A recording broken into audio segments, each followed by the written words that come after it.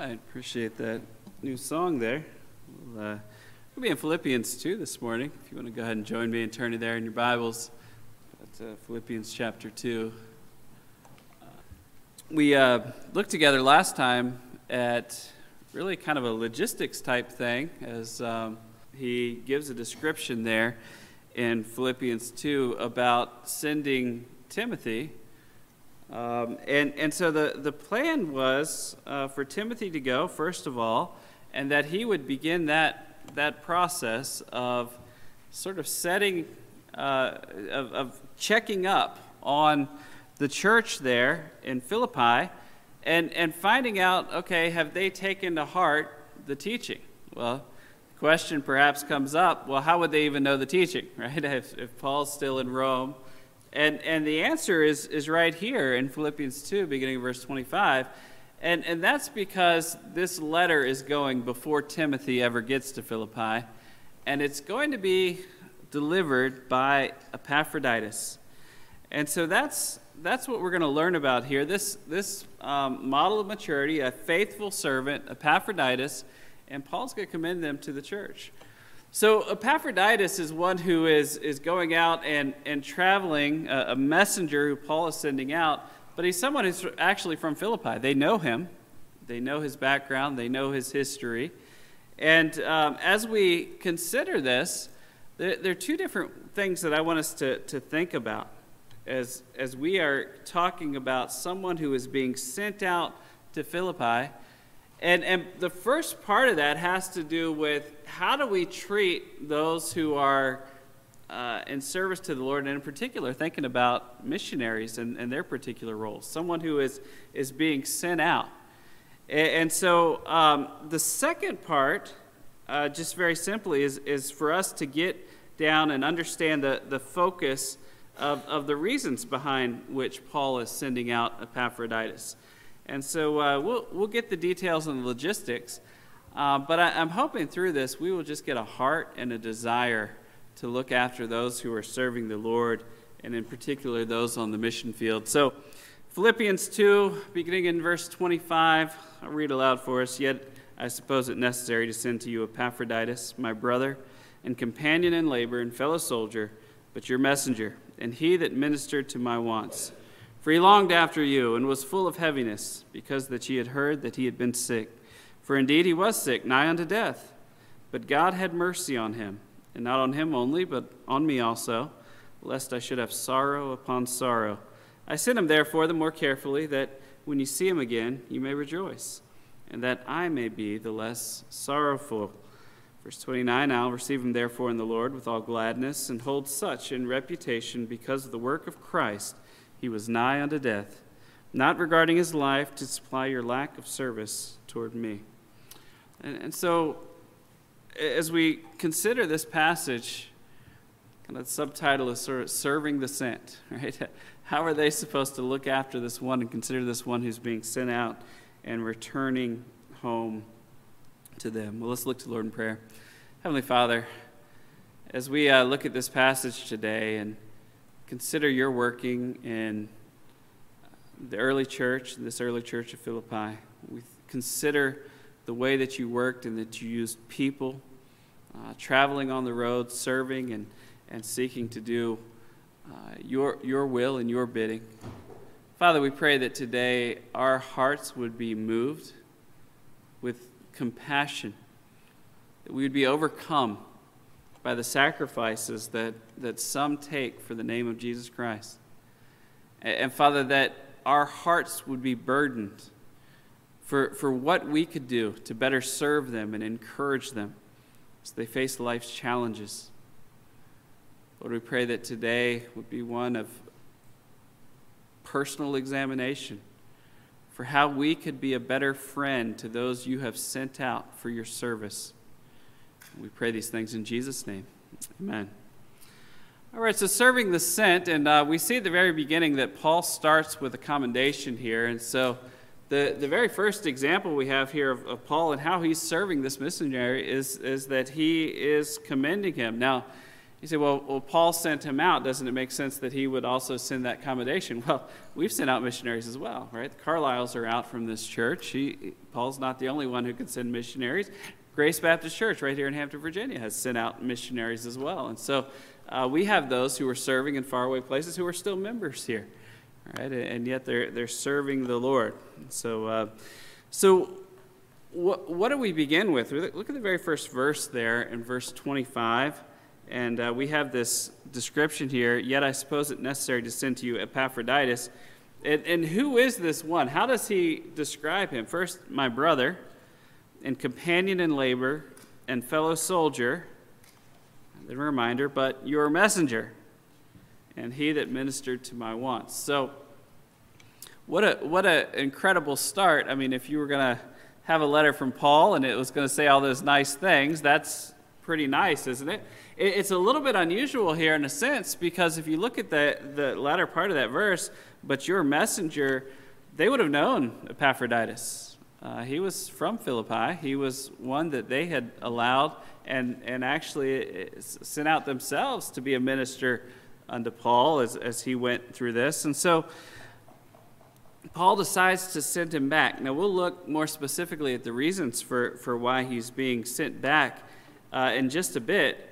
But one of the things that Paul's making clear here is he's not sending him back because something is somehow lacking in Epaphroditus. Right? And I think this is an important concept just to remind ourselves that, there are times missionaries go out on the field and for various reasons come back. And at times there can be almost an assumption that, well, I wonder what went wrong, right? Or something like that. We need to make sure that we have a heart that is ready to understand and evaluate that sometimes God's plan is different than maybe what we're thinking or what we think it should be. And Paul here wants to make it clear from the very beginning. Hey, this is someone who is worthy of commendation. This is who is worthy of really honor and being commended because of his service to the Lord and to me. He calls him his brother. He wants to make clear this is a believer. This is someone who loves the Lord, and not just a Christian, but my brother, right? Someone I love and care dearly about. He's a companion in labor. He's someone who has tirelessly worked for the cause of the gospel.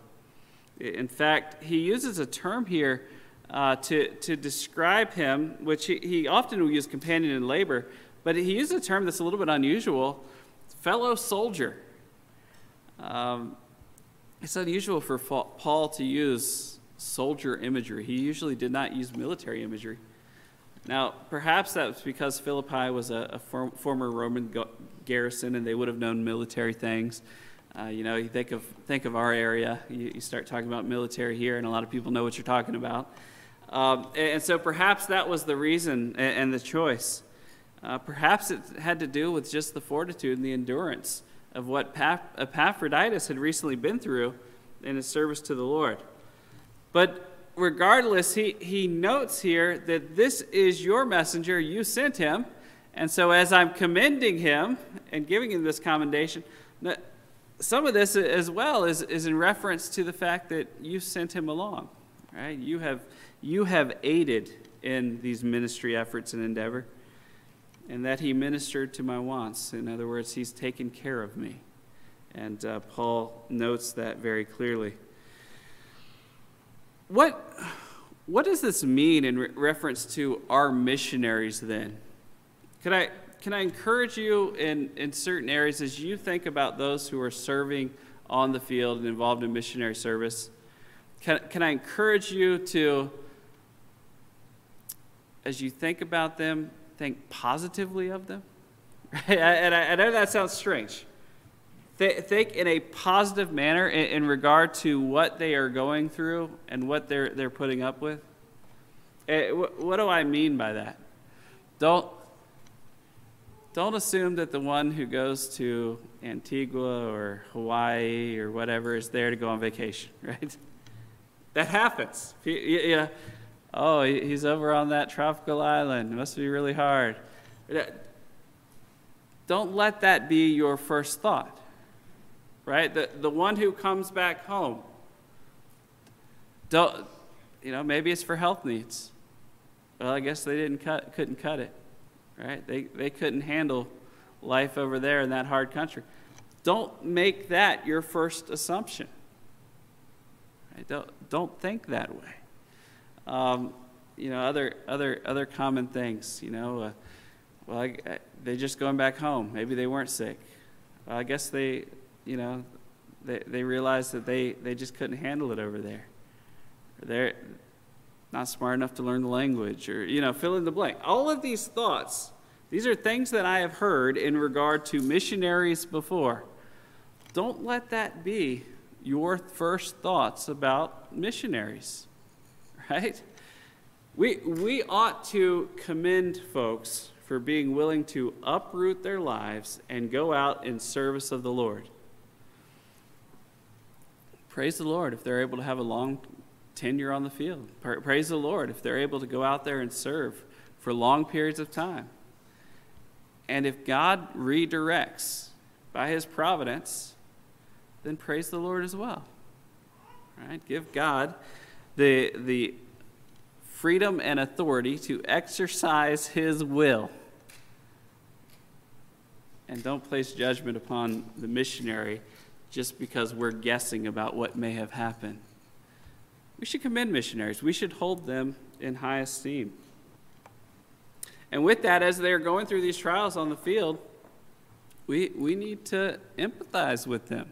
And I'm trying to figure out what the right word here is, but the concept is that we, as we learn about and read letters and find out what the struggles are, we ought to be moved by what they're going through.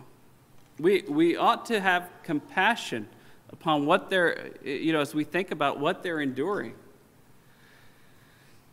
I mean, I've visited Poland a couple times for about 2 weeks. It wasn't easy. First time I went, I remember going to Poland and thinking, okay, I got to get ready. I'm going to like a third world country here, and am I going to be sleeping out in a hut or something? That I did not have a good idea of what was going on. And then I got there and I was like, oh wow, that's cool. I wish we had that, and different things. It's a whole different mindset. And then from Anya's parents' house, we walked over to a big store. At that time, it was called Real. They've changed the name now. It's Auchan, and it was Super Walmart. And I walked into Super Walmart, and I said, this isn't so bad, right? And you start to think, okay, I might be able to make it 2 weeks. I mean, that's where I was, right? I might be able to make it 2 weeks. And I tell you, by the time 2 weeks were up, I was ready to come home, because it's all different, and it's all weird, and it's all uncomfortable, and not everybody speaks English, and some of the Polish people are rude. Some of them are nice, but the exterior component. In Poland, they don't just smile walking down the street. Around here, you pass somebody, you smile at them.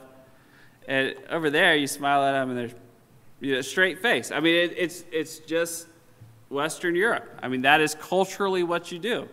You're kind of hard on the outside, and once people get to know you, then it's nice and friendly and everything else.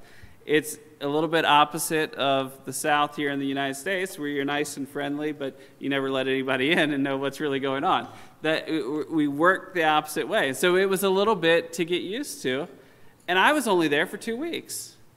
And boy, by the end of it, it just feels really awkward. It feels really weird.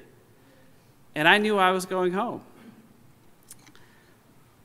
What should we do? We need to empathize with those who are going through these challenges. Let's look at verse 26 here. He longed after you and was full of heaviness, because that ye had heard that he had been sick. For indeed he was sick, nigh unto death, but God had mercy on him, and not on him only, but on me also, lest I should have sorrow upon sorrow.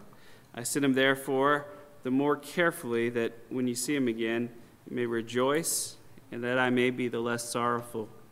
You know, in these verses here, we have the two reasons in which Paul sent Epaphroditus back to Philippi. The first was back there in verse 26, he longed after you all. Epaphroditus was homesick. He was concerned about those. And why was it? Because he knew that they heard he had been sick. Right? So the word got back to Philippi, Epaphroditus, our messenger, is sick. And Epaphroditus, who's now well, is thinking, boy, they're going to be so worried about me. They're going to be concerned about me. Here in verse 26, right? He longed after you all. He's full of heaviness. Why? Because they knew he was sick. You know, this isn't like today where you just pick up the phone or, you know, whatever. This is multiple day journey, week's journey. I don't know. But it's not an immediate thing. And so no one could just call. If they were going to find out, someone had to be sent to let them know the status update on Epaphroditus. And he was worried what they would think of, during that time. He knew that they would be moved. Are we moved like that? When you hear that a missionary is sick on the field, are you moved like that? Leanne Waite, who's going to be here with us next week, she's had multiple surgeries and heart ablations and things recently and, over the past year or so. And we pray for her on Wednesday nights. We certainly care for the Waites, and we've been praying for them. But do we approach it this way, where we're so moved that they're concerned about us getting an update because we care that much? Do we ever communicate back and let them know, hey, we're praying for you. Hey, we're concerned about you. What is that? That's caring about what's going on the mission field, and we should do that. So what were the two reasons here? The first was that his longing, Epaphroditus. The second reason was because Paul sent them. Why? In verse 28, that you may rejoice, and that I may be less sorrowful.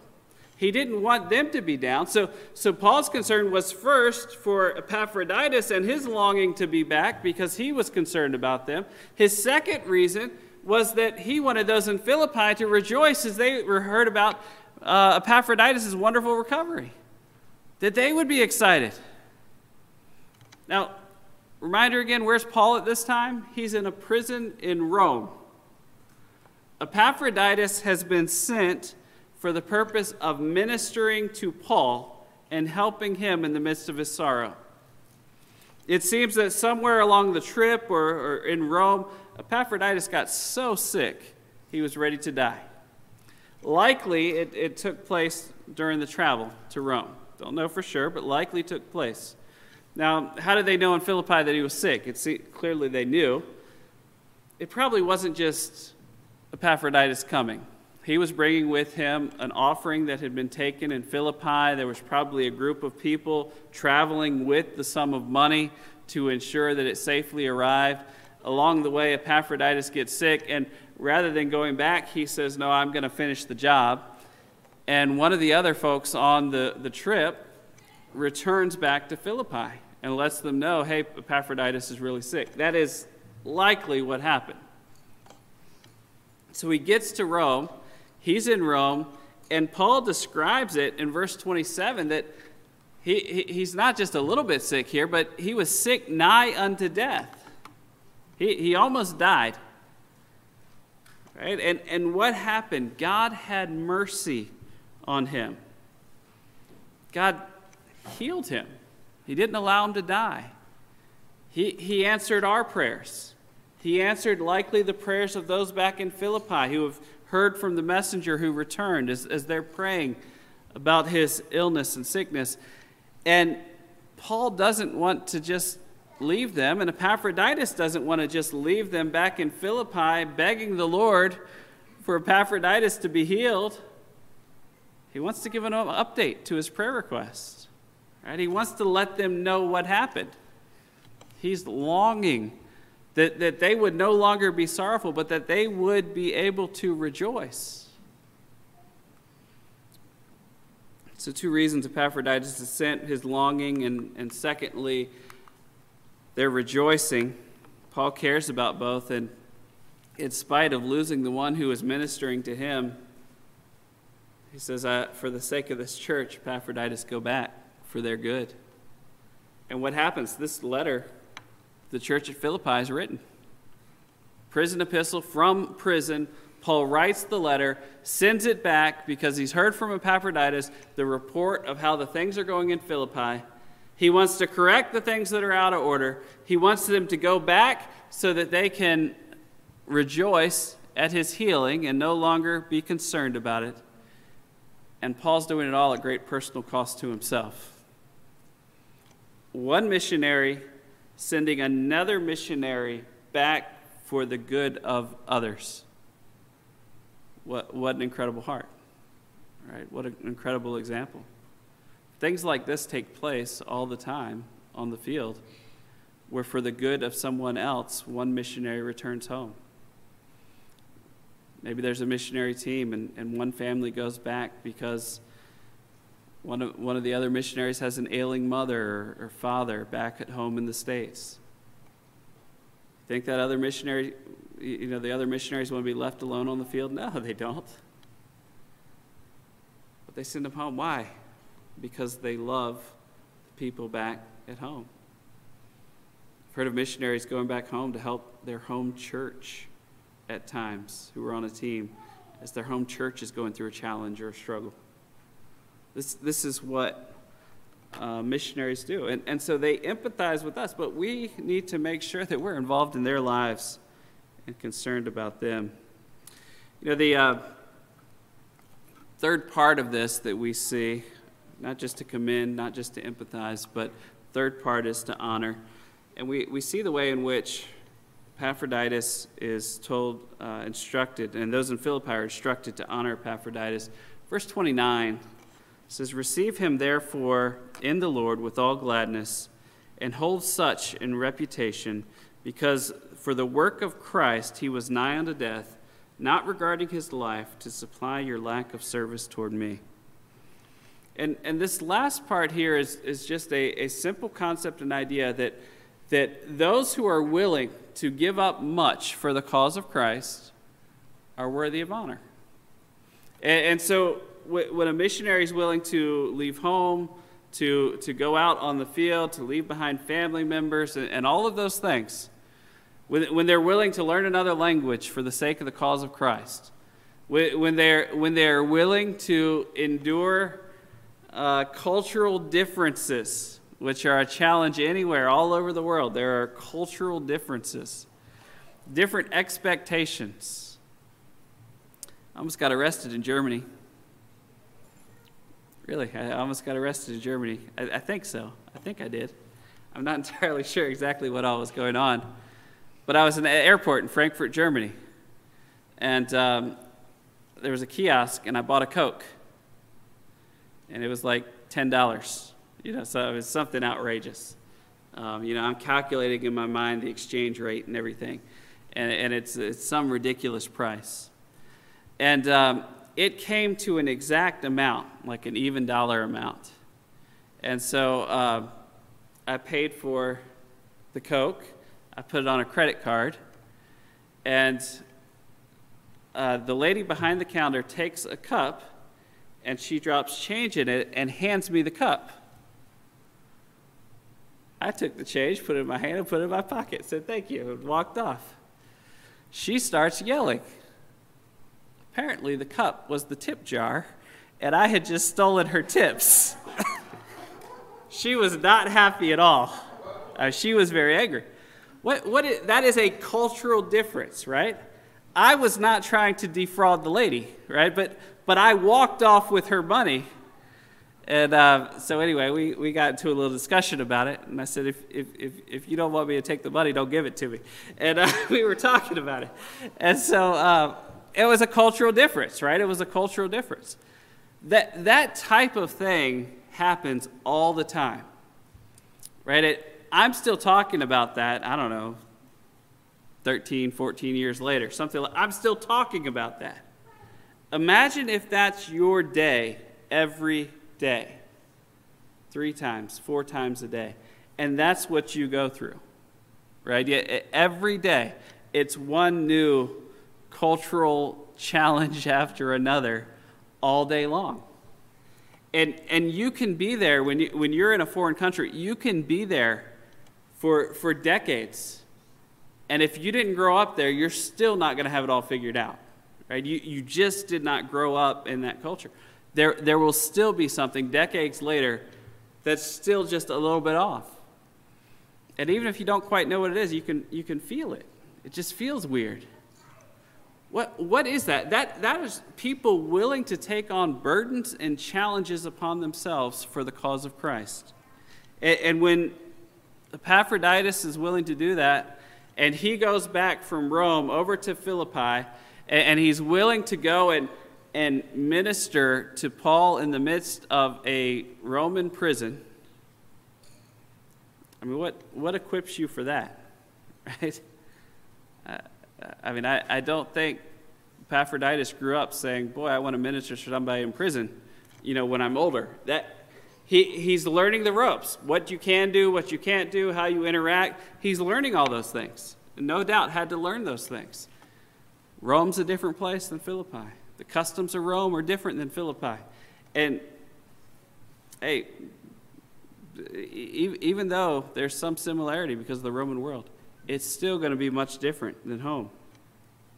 And when he goes back, Paul says he was willing to not just endure hardship, he was willing to go and do the work of Christ in spite of being near death. He went through it all. He wasn't concerned, not even for his life, and he did it on your behalf. Now, this was not a shot at those in Philippi, right, to supply your lack of service toward me. Paul's not slamming them there. What he's saying is that you're back in Philippi, it's limited what you can do for me, and Epaphroditus came in and filled in the gap, right? He filled in what was missing. And he's expressing his thankfulness for him. And so he said, so when he comes back to you, honor him. He's worthy of honor. So let me just ask you this morning, as you think about this, and this is preaching to me a little bit here, because I will be the first one to admit that I'm not always good at getting the missionary letters out, all right, like I should. But when's the last time you've had an update on a missionary or read a prayer letter from a missionary? When's the last time you've read through what they were going through? When's the last time you've had an update or read a newsletter on what's going on? Well, next Sunday we're going to have the Waits with us, right? And we're going to get an update about what's going on in Slovakia. And the Waits have taken trips over to Poland with Anya's parents to help with the Ukrainian refugees over there to supply their needs as well. And let me encourage you, as the Waits come, to remember these things, right? They are worthy of our commendation. They are worthy for us to empathize with what they're going through and the struggles they're facing. They are certainly worthy of our honor for their service to the Lord on the field. Leanne's parents, the Murrs, were missionaries to Africa, and Leanne kind of spent some time around Grace a little bit growing up. So this is very much a homecoming in some ways, and so encourage you just to think of those who have been supported out of here for a long period of time, and honor them when they come next week. We should have our hearts prepared for our missionaries, and that's very much what Paul is doing in this section of the letter as he writes to those in Philippi. He is preparing their hearts as they receive Epaphroditus back to them, even somebody they know. And so the timing of this is great, because we're about to have the Waits here with us as we seek to prepare our hearts to receive them next week as well. I'll try to do a better job getting the prayer letters out, okay? Usually I put those on the emails, and I'll put those links in there. And so I'll make sure that I have something at least this coming Wednesday in there. Can I encourage you to read it? Pray for them. Pray for what's going on. If you're not on the email list, mark it on your blue card. Check that you want the emails, and I'll make sure you get on there this week. But let's let the Lord just prepare our hearts as we think about our missionaries and how we can honor and serve them. Let's pray. Heavenly Father, we thank you for the Word of God. We thank you for the preparation and example for those at Philippi in terms of their need to reach out and serve missionaries. Lord, we do pray for the Waits as they prepare to come here, safety in their travel. Lord, we pray that we would be receptive to them, that we would give them the honor that they're due, and Lord, that as we hear about what they've gone through, that we would be moved with compassion, considering the ways in which we can better serve them. Father, we pray also just for our hearts in general as we think about our disposition toward missionaries. Father, we pray that we would be burdened